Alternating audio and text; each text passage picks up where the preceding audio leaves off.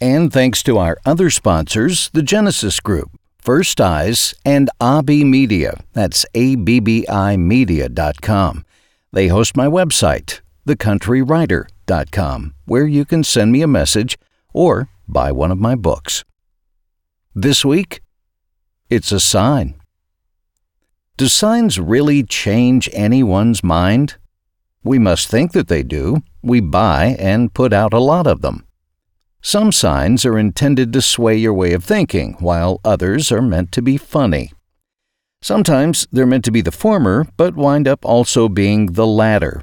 In other words, the intended message gets lost and winds up being amusing.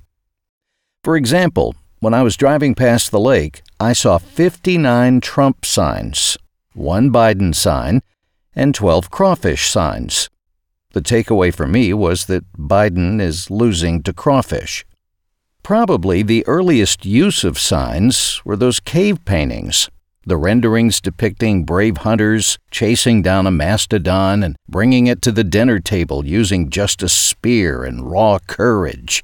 The sign really saying, "Good hunting found here." We never see the depictions of the ones where the caveman chunks his spear to the ground and runs for his life. The guy in that story wasn't available to draw that sign for us. Which brings me to my next point. Signs always put the messenger's best foot forward. Just like on social media, where everyone has great photos of themselves, plenty of money, and their kids are flawless and gainfully employed. Signs always seem to reflect everything being just fine.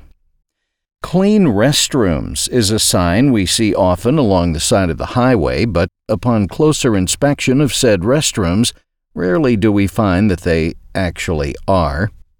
Also, signs don't always communicate clearly. When a redneck sees that same sign, he might take it as a mandate to leave the men's room at the Texaco spotless on his way to the dirt track races. One type of sign we never used to see, but we now see frequently, are yard signs.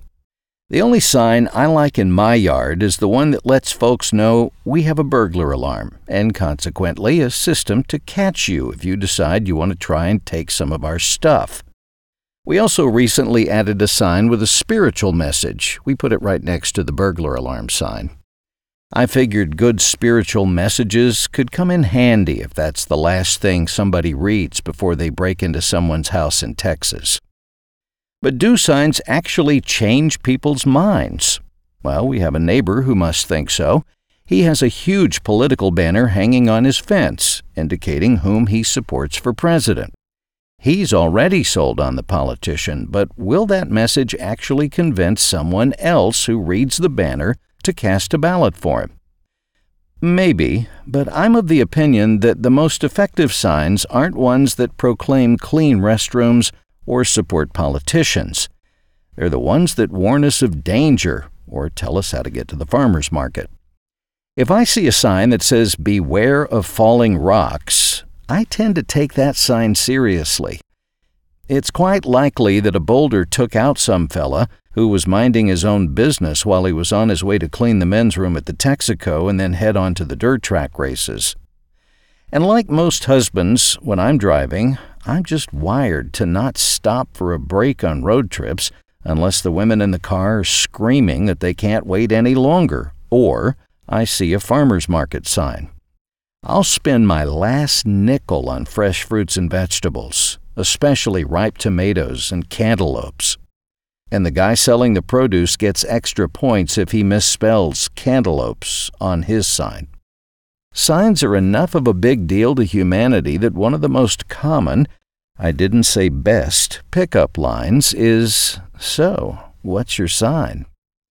Some folks deem astrological signs so important that they believe in a connection between where and how the stars shine and a statistical variance in the universe that swings attractive members of the opposite sex their way.